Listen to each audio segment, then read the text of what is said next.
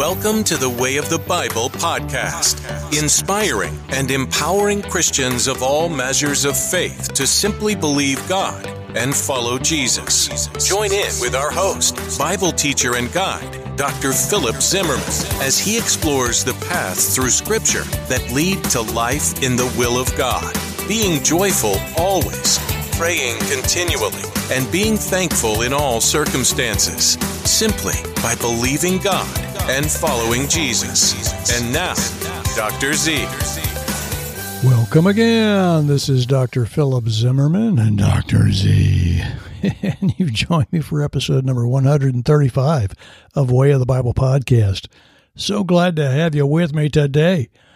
This is our 7th of 8 episodes in our 17th mini-series, The Man, Jesus Christ.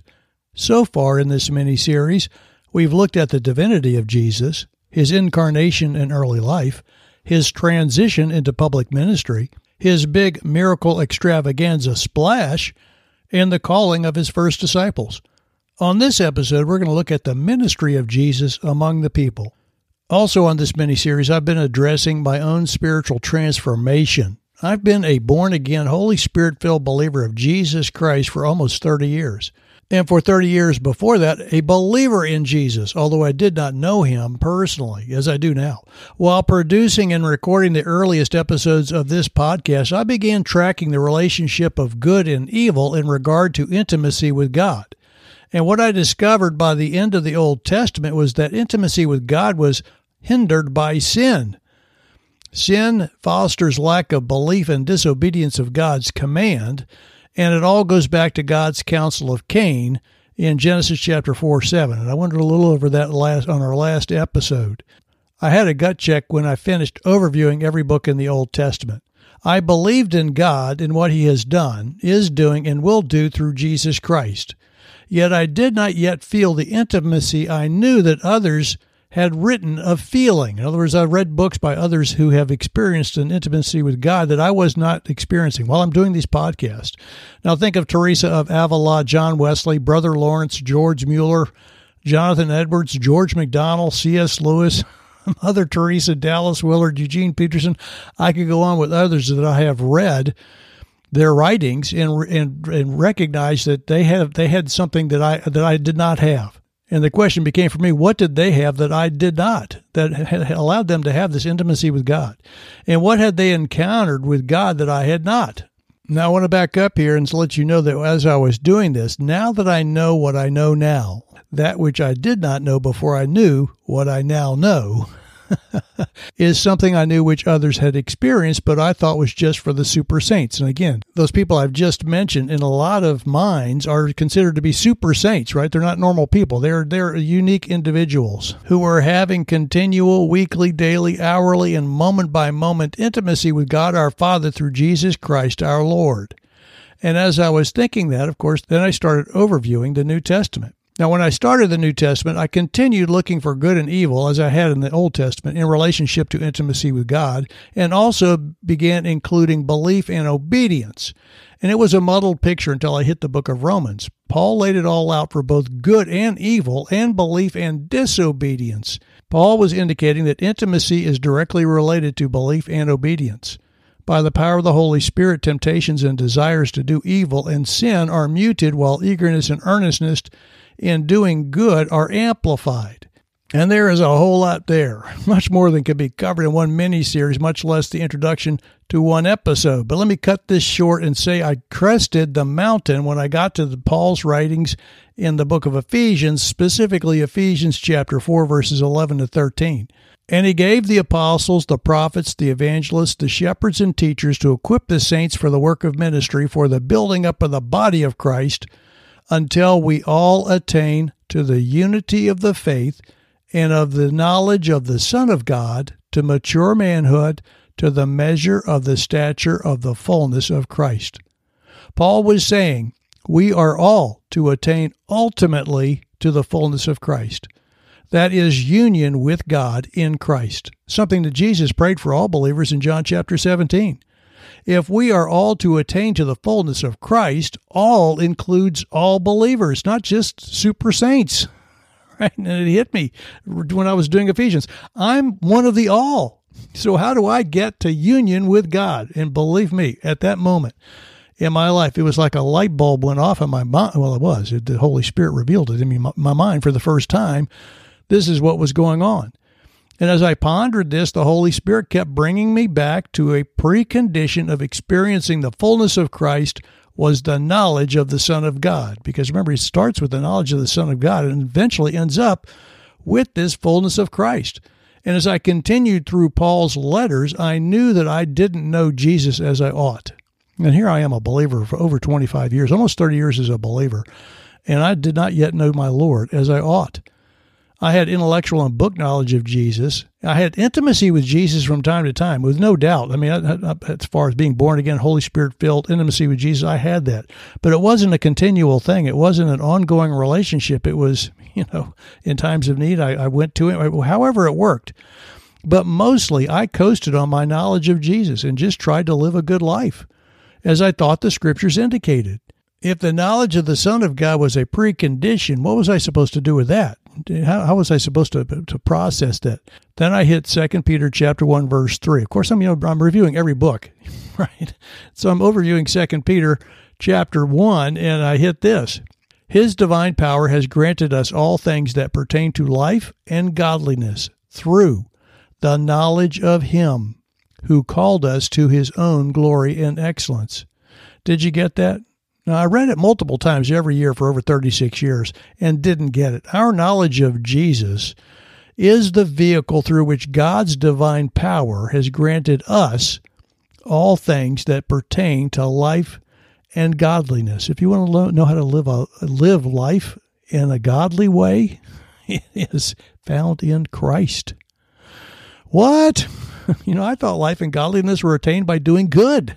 Right? Having a good Christian character, living as best I could, guided by the Spirit.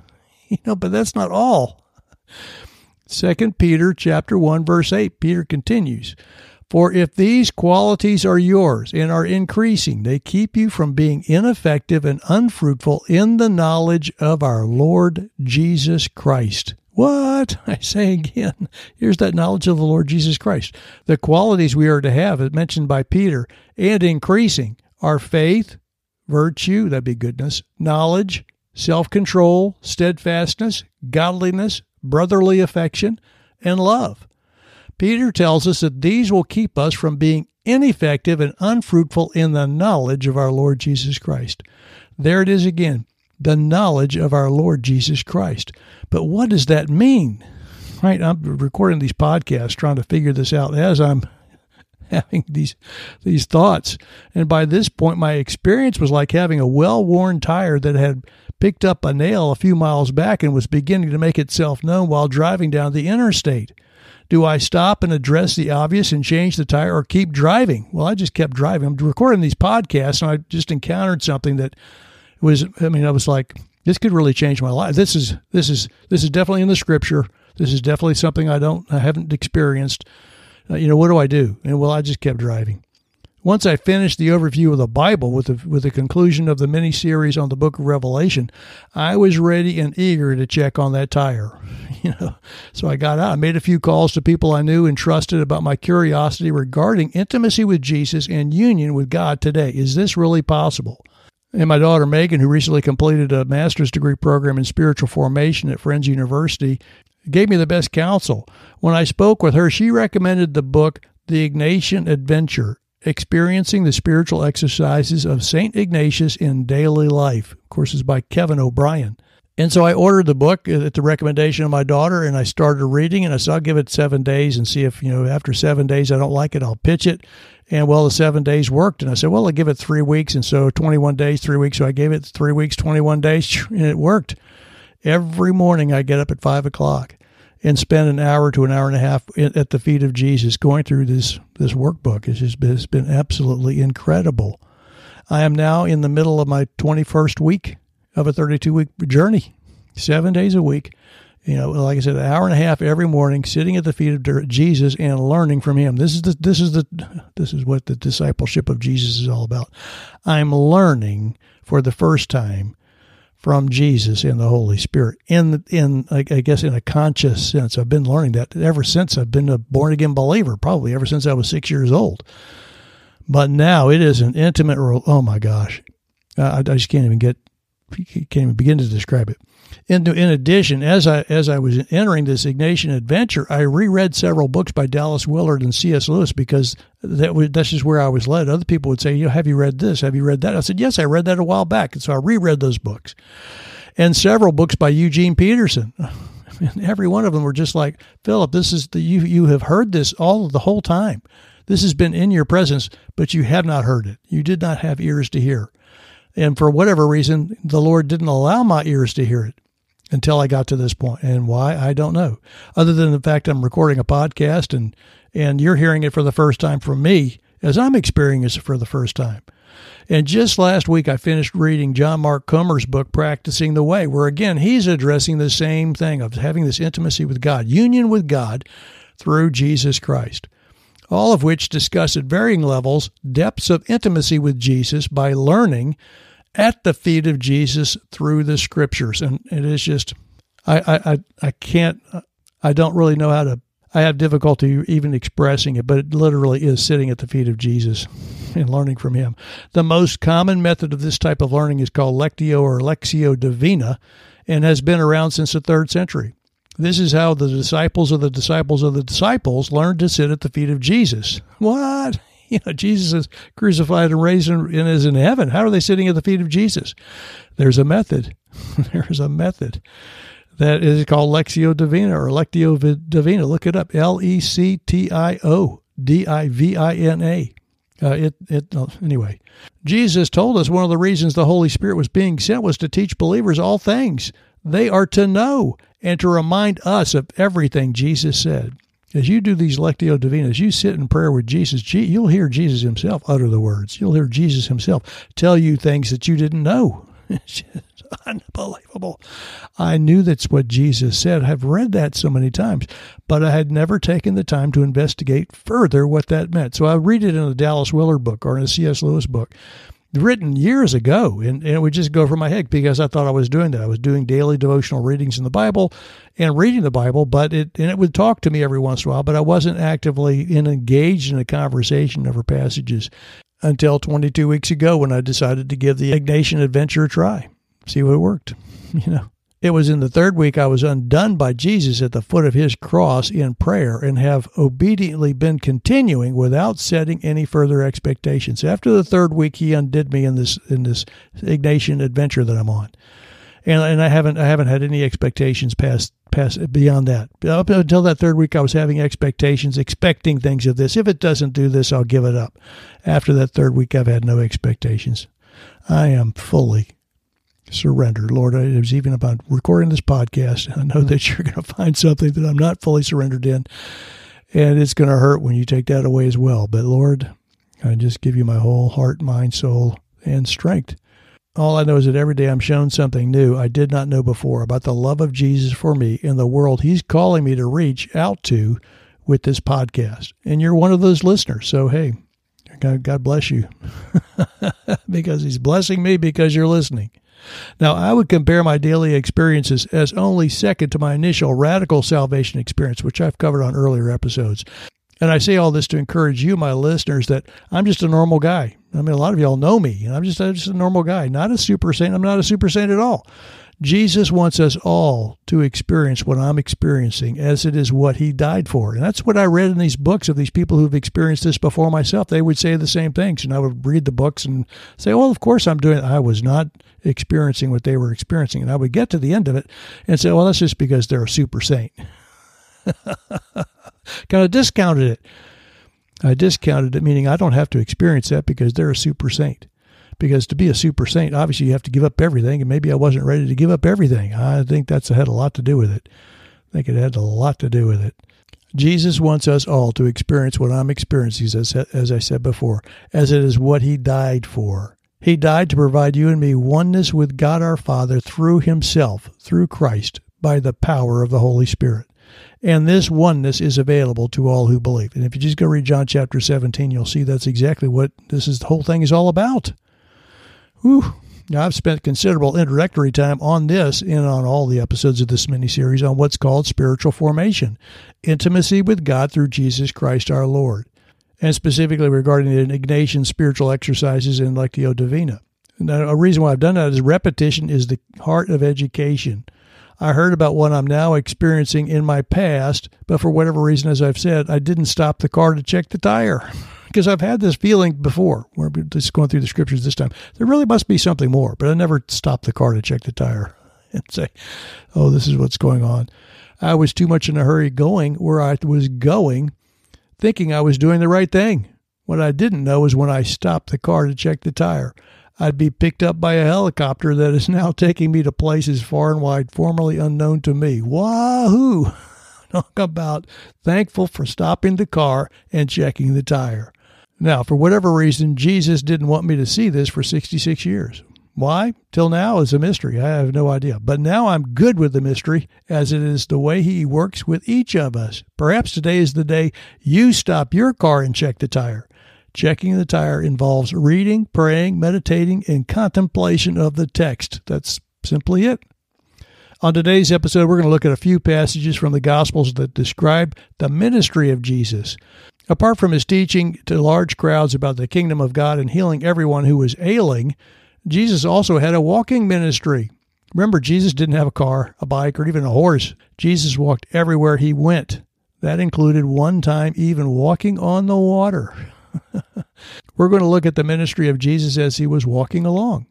As with past episodes on this mini-series, I'll be offering little to no running commentary on these passages. My hope is that you will read these passages for yourself and sitting at the feet of Jesus in your prayer closet, have Jesus lead you through what happened on his way. The point of sitting at Jesus' feet is not to know more information, but to know more about Jesus and what he was doing while he was here, and how what he was doing then is applicable in your life as a disciple of Jesus today, following Jesus, walking as he walked. One last thing before we get to the passage. You can think of the printed word on the page or device you're reading as two-dimensional flat words. They have no animation. But in prayer, with the Holy Spirit's guidance, these words come alive and will speak truth to you that is just for you where you are. When you're sitting at Jesus' feet learning from him, expect that he will be the one doing most of the speaking. That's what I've experienced. Our first passage comes out of the book of John and concerns Jesus' first miracle at the wedding at Cana. John chapter 2, verses 1 to 11. On the third day there was a wedding at Cana in Galilee, and the mother of Jesus was there. And Jesus also was invited to the wedding with his disciples. When the wine ran out, the mother of Jesus said to him, "They have no wine." And Jesus said to her, "Woman, what does this have to do with me? My hour has not yet come." His mother said to the servants, "Do whatever he tells you."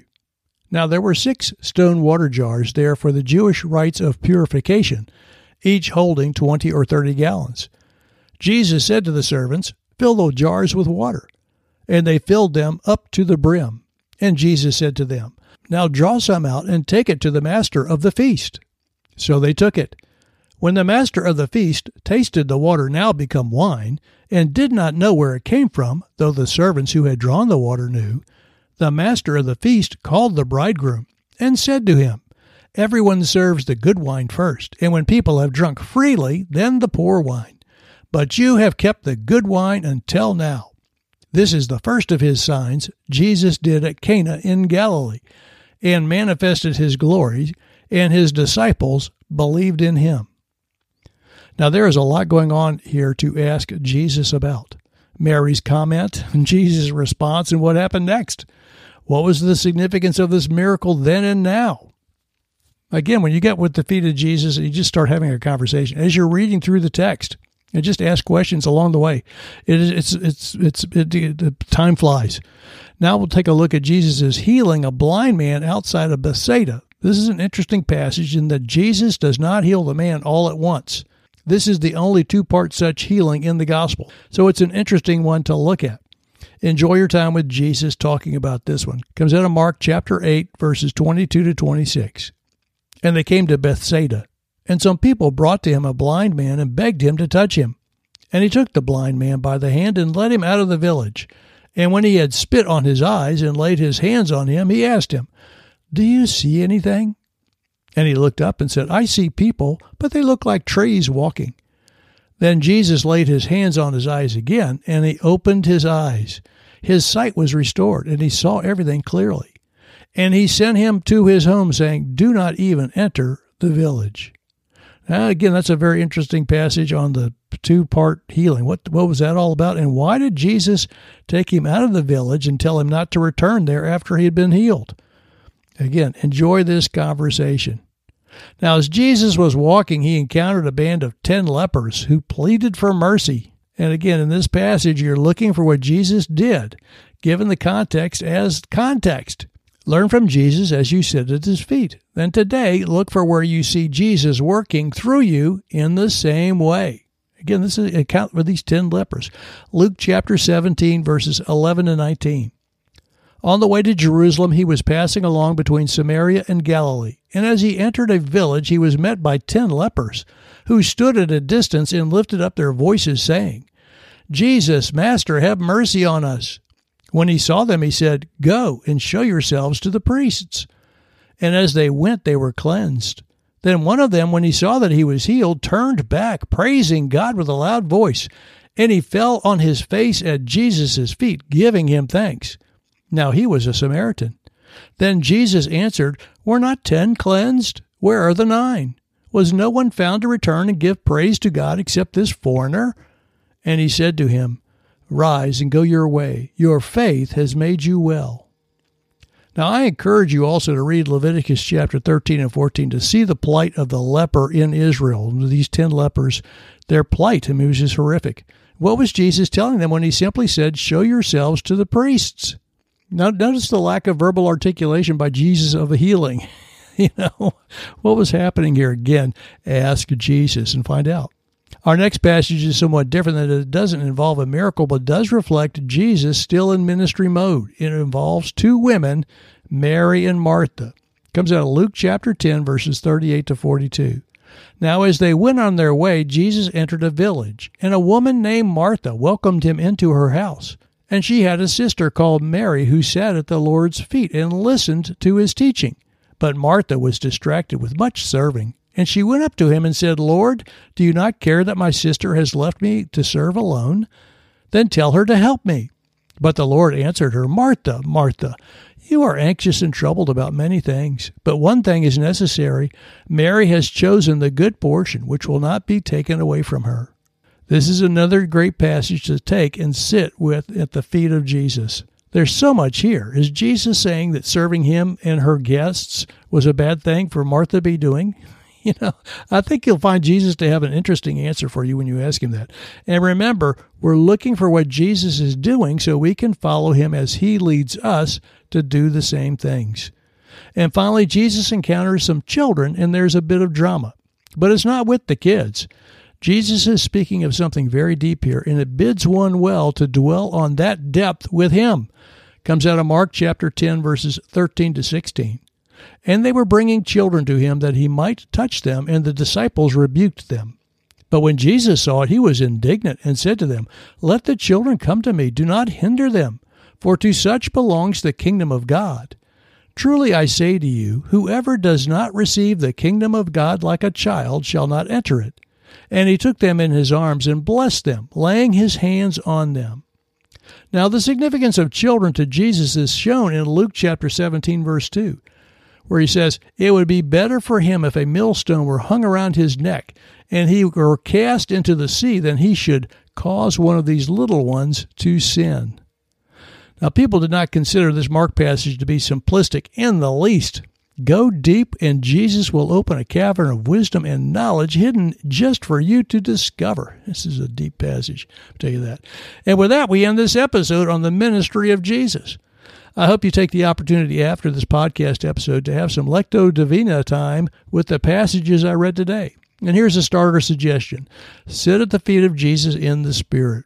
Read a passage with the Holy Spirit's guidance and enter the story. Pray in the Spirit for insight as to what you are experiencing in the story. Look especially for insight on what Jesus is doing, how he's doing, and why he's doing.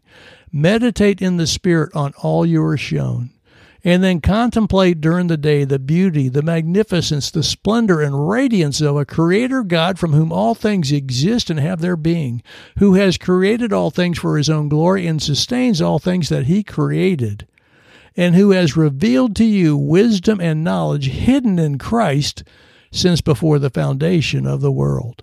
All I have to say is prepare to be undone in the most beautiful and natural of ways by the love of God expressed in His mercy and grace. At least that's what I've been experiencing. Tears, shouts of joy, repentance, laughter, and thanksgiving are all part of the experience of being a disciple. We've been made whole, yet still live in a broken world filled with darkness, temptation, and sin. Only in Christ do we walk without hindrance. Let me know how it goes. I would love to hear from you. And with all that, we end our episode. Thank you for listening. Subscribe, follow, rate, and review the show. Show notes and other resources are found on my website, wayofthebible.com. Join me on the path. Write me a note. I would love to hear from you. And let me end this episode as I end all my episodes by saying, simply believe God and follow Jesus. Live as a child of light, overflowing with living water in the will of God, being joyful always, praying continually, and thankful in all circumstances. Be blessed, my brothers and sisters. We hope this episode of Way of the Bible has you feeling inspired and empowered to simply believe God and follow Jesus. Remember to search the Scriptures to confirm what you've heard today. And join us next episode as we continue to discover together the treasures of wisdom and knowledge hidden in Christ, and be transformed daily by the renewing of your mind, knowing God's will for you is a life filled with joy, prayer, and thanksgiving. Be blessed.